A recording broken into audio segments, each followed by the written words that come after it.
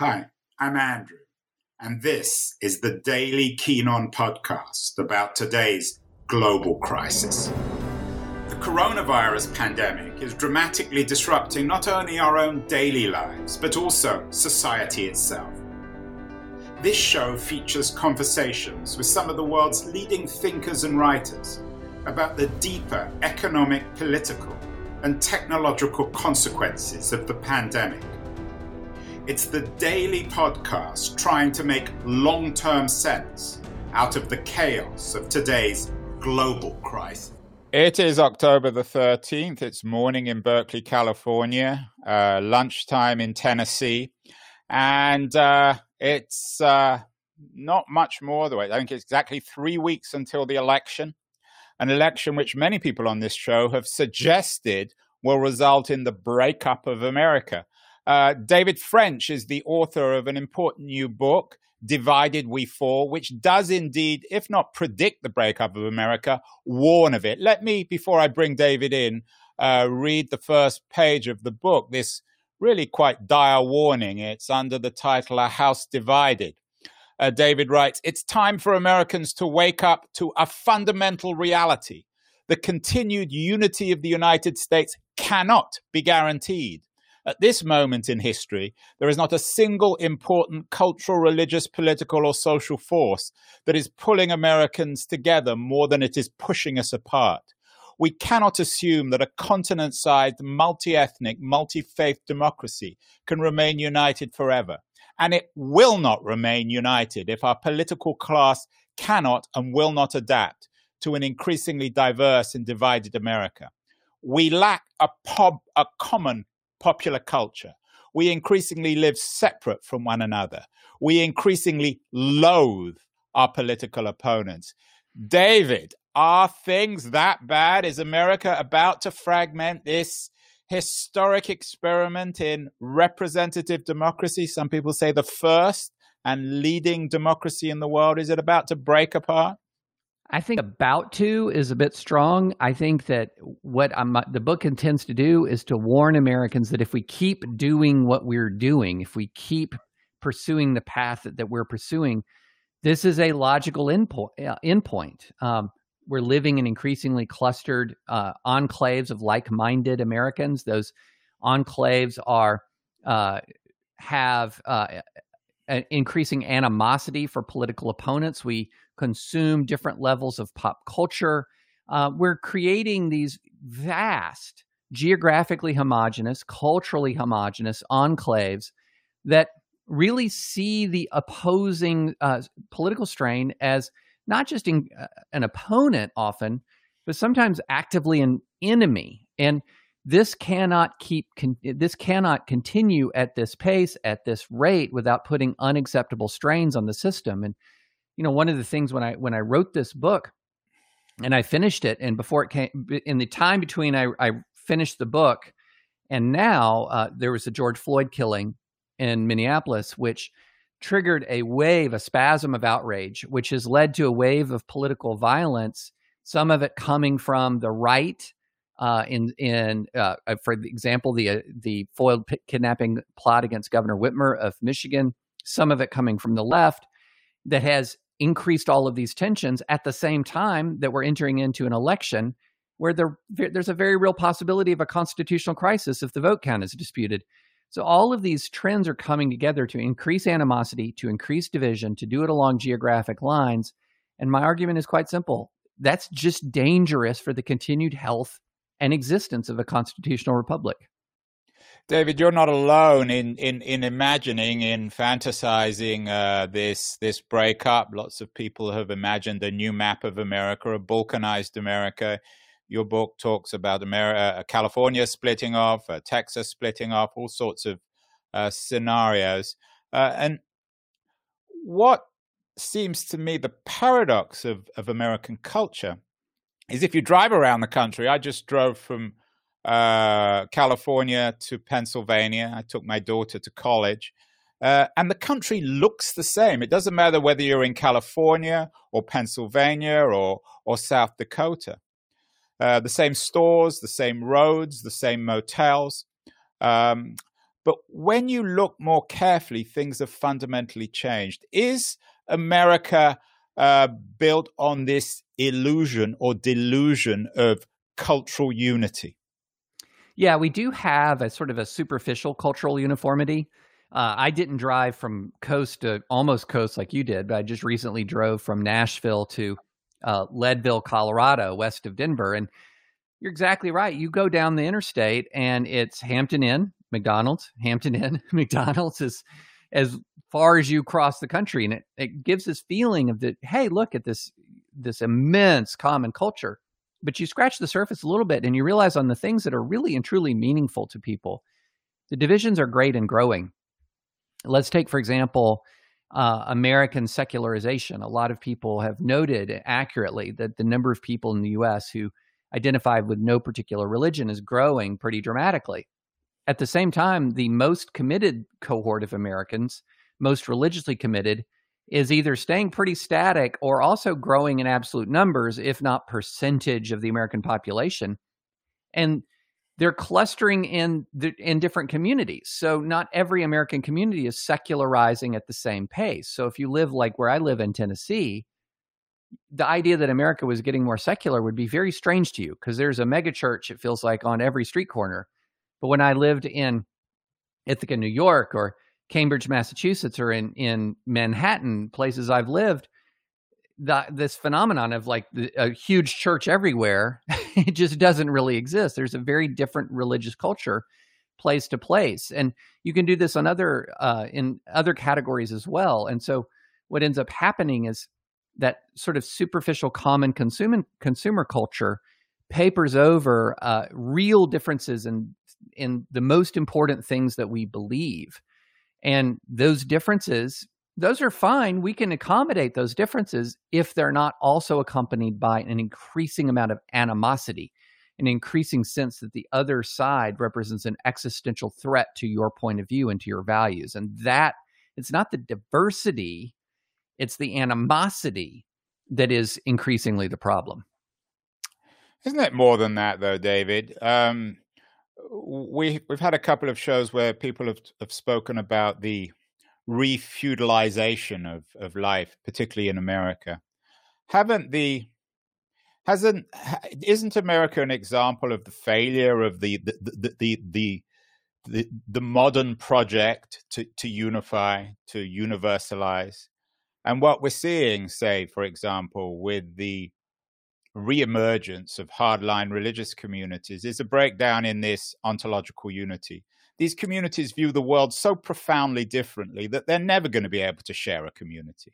Their disagreement is so profound in terms of values, politics, perhaps even the lack of politics. Or am I exaggerating here?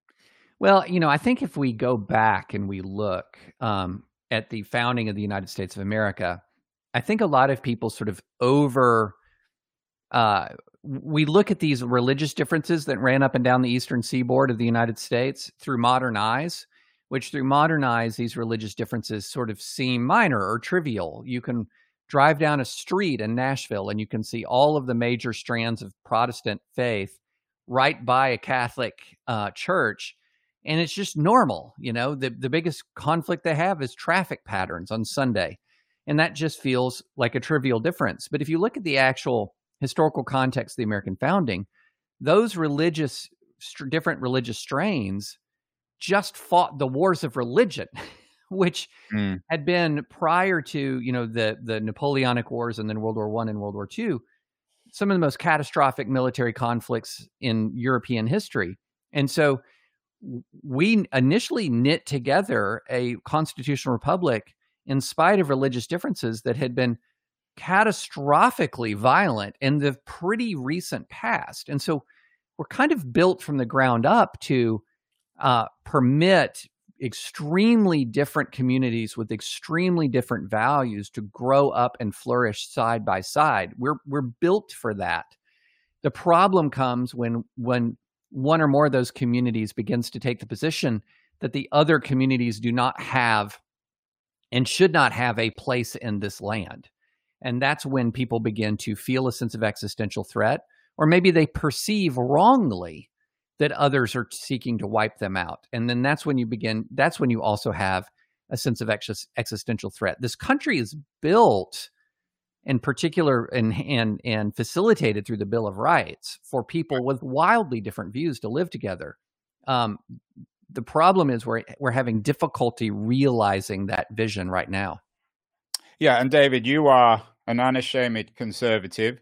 So you go back to the founders to figure this thing out. As you say, you are built, or you present America as a place which has been built to survive this division.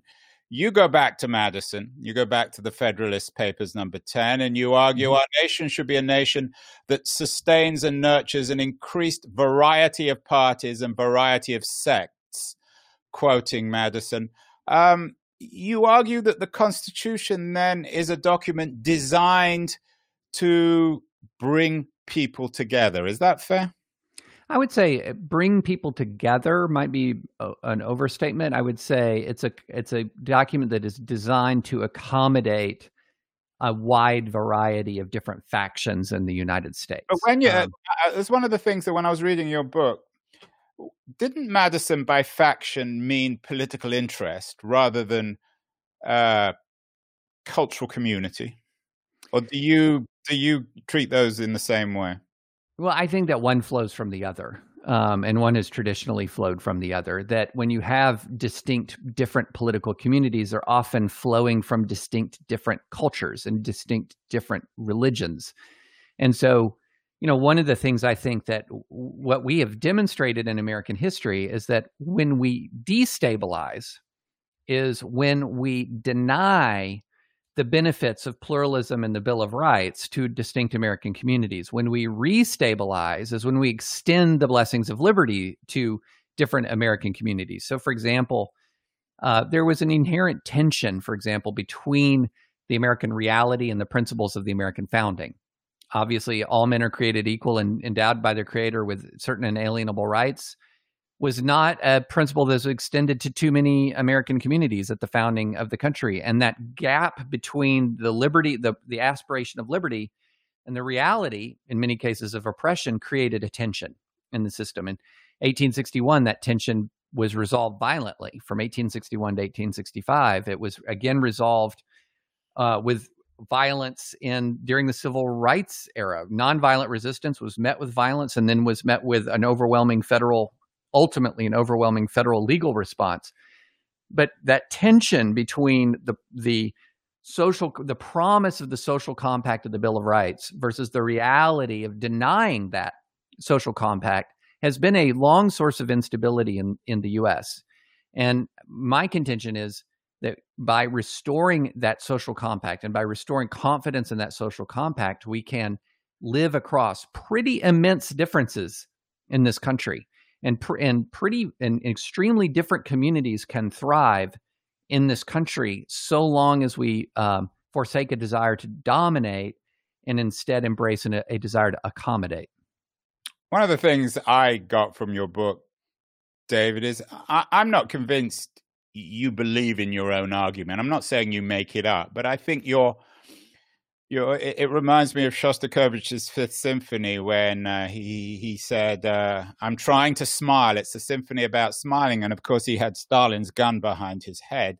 I think you're trying to convince yourself about America. And I'm not sure that you actually believe it yourself. You begin your book with a quote from Rawls. How is it possible for there to exist over time a just and stable society of free and equal citizens who remain profoundly divided by reasonable religious, philosophical, and moral doctrines? But isn't it more than that?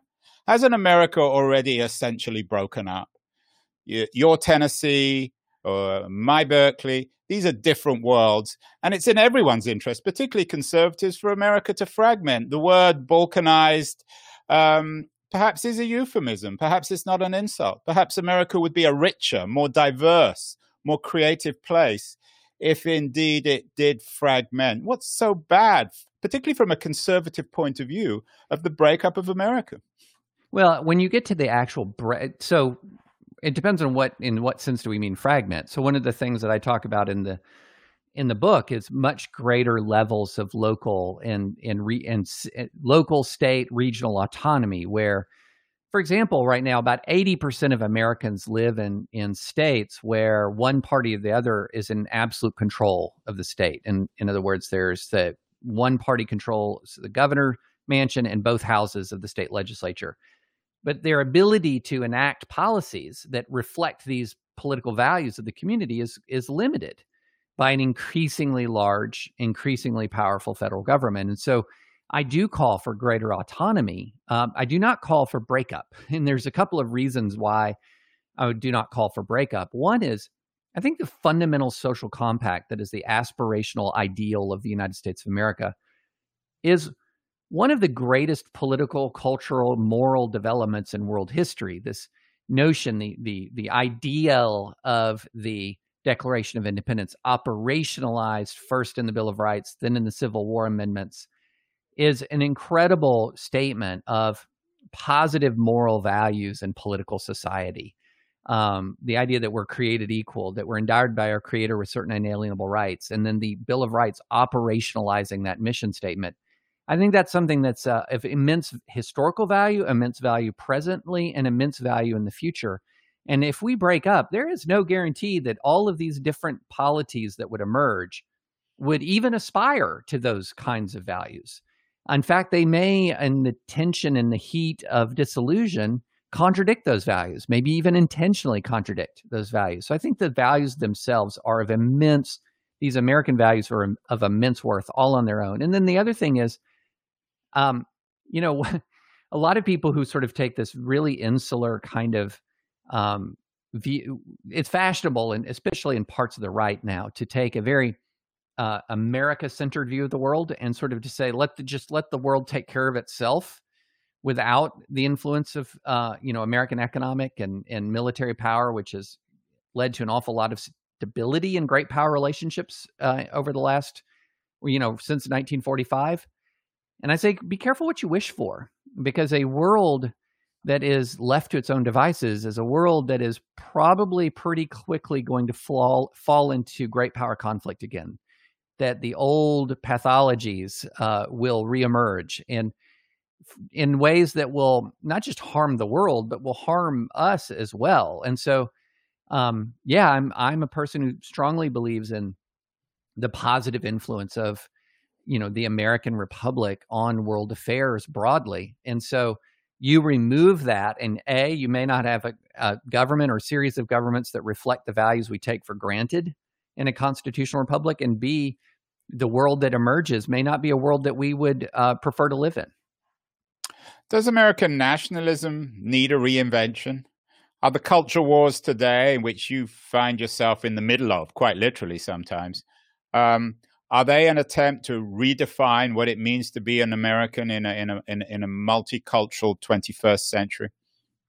Well, what I find is interesting is that there is if you look at sort of remove ourselves from politics of Republican versus Democrat for a moment, there still does exist a pretty broad consensus idea of what America is, what it means to be American. It's centered around not necessarily a common religious faith, though some people would want it to be centered around a common religious faith, or even a particular common ideology, but some basic common American ideals: free speech, commitments to free speech, religious freedom, due process, sort of these basic constitutional ideals that I say in the book are the absolute foundation of the American social compact. And there's a lot of consensus around that, if you can strip people of the partisan back and forth and the partisan animosity. So I think we have the sort of the fundamental building blocks are still there.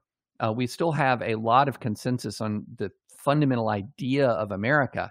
But what we're having is it is getting clouded and muddied and confused by the overlay of partisan animosity and the overlay of the rise of illiberalism, both on the right, as we've seen during the Trump era, and on the left, which this illiberal movement, I think, is something that contradicts sort of these core founding ideals. I talk about in the book how I found myself in the middle of debates on the right that I never thought I'd be in my entire career over the virtue of the American founding itself, the virtue of the Bill of Rights itself is under attack from quarters of the right, for example.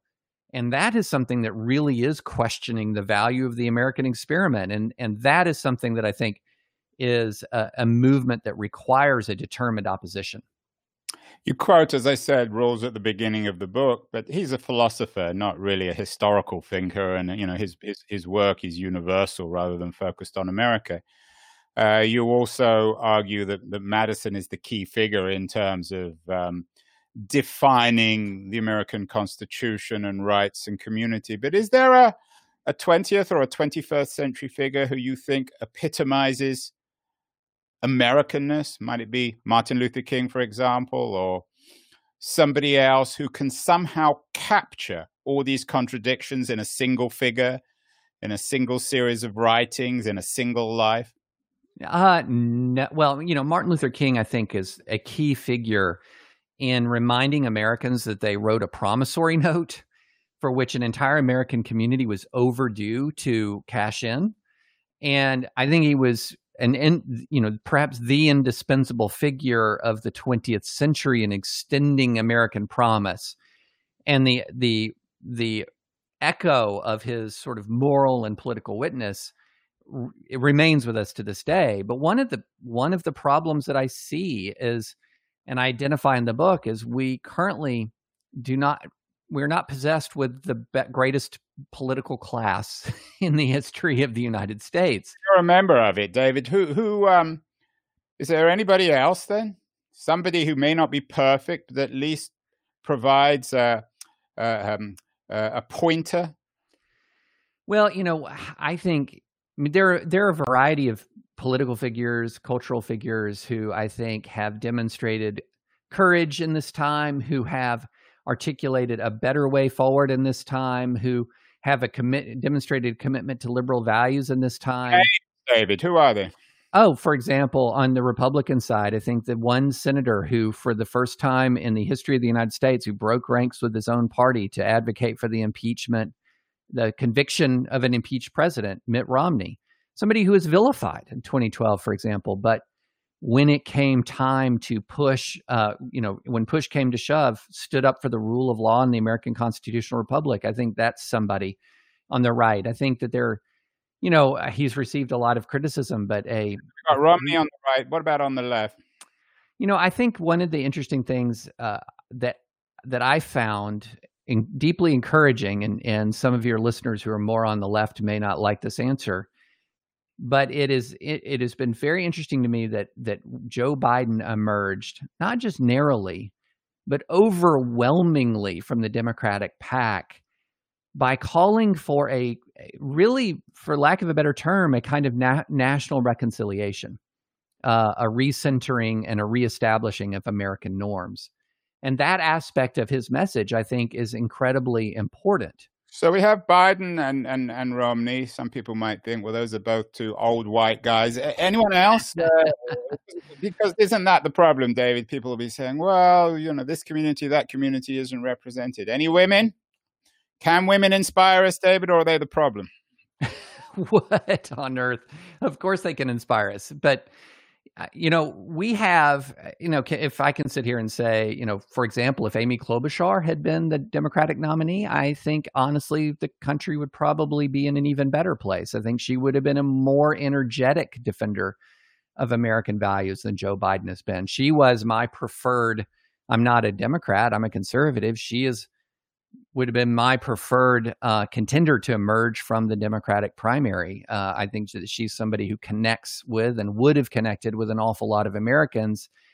And yeah, she's on a woman of the left, but she's a left liberal, small L liberal. And one of the core challenges of our time is the defense of the small L liberal order. And I think she would have been a very capable defender of it, more capable than Joe Biden, but she didn't emerge. So if we can combine Amy Klobuchar, Mitt Romney, and Joe Biden, perhaps we have a model of American identity in the 21st century. It'd be an interesting combination. I'm not quite sure what they would either look or sound like. Finally, David, Your book, not United We Fall, that was a Freudian, Divided We Fall, really important, having a huge reaction. People love it.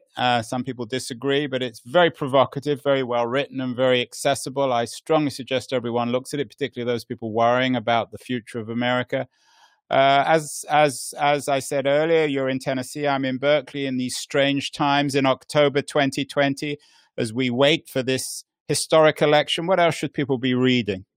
You know, a book written from somebody by somebody I respect a great deal, who also is very, very concerned about our polarization, is my friend Ezra Klein. His book, Why We're Polarized. It's interesting. We both have a very similar diagnosis of the problem. We both see a lot of the same cultural trends and are raising a similar kind of alarm. But he has different prescriptions. Whereas I call for greater local control and decentralization, he is wanting to beef up the ability of the federal government to wield power and implement policy. And so I think we have very different views of the prescription of a very similar problem that we both can see. And so, yeah, I would urge folks to read Why We're Polarized in addition to my book, Divided We Fall, and judge for yourself. Who do you think has makes the better case? You've been listening to Keen On, hosted by me, Andrew Keen. Make sure to join us the rest of this season as we explore how to fix capitalism. Make sure to visit us at lithub.com, where you can subscribe to the show in iTunes, Stitcher, Spotify, or wherever you listen to your podcasts. While you're at it, if you enjoyed what you heard, we'd appreciate a rating on iTunes. Or if you'd simply tell a friend about the show, that would also help too. Today's episode was produced and edited by Justin Alvarez and the team at LitHub Radio. See you next week, and thanks so much for listening.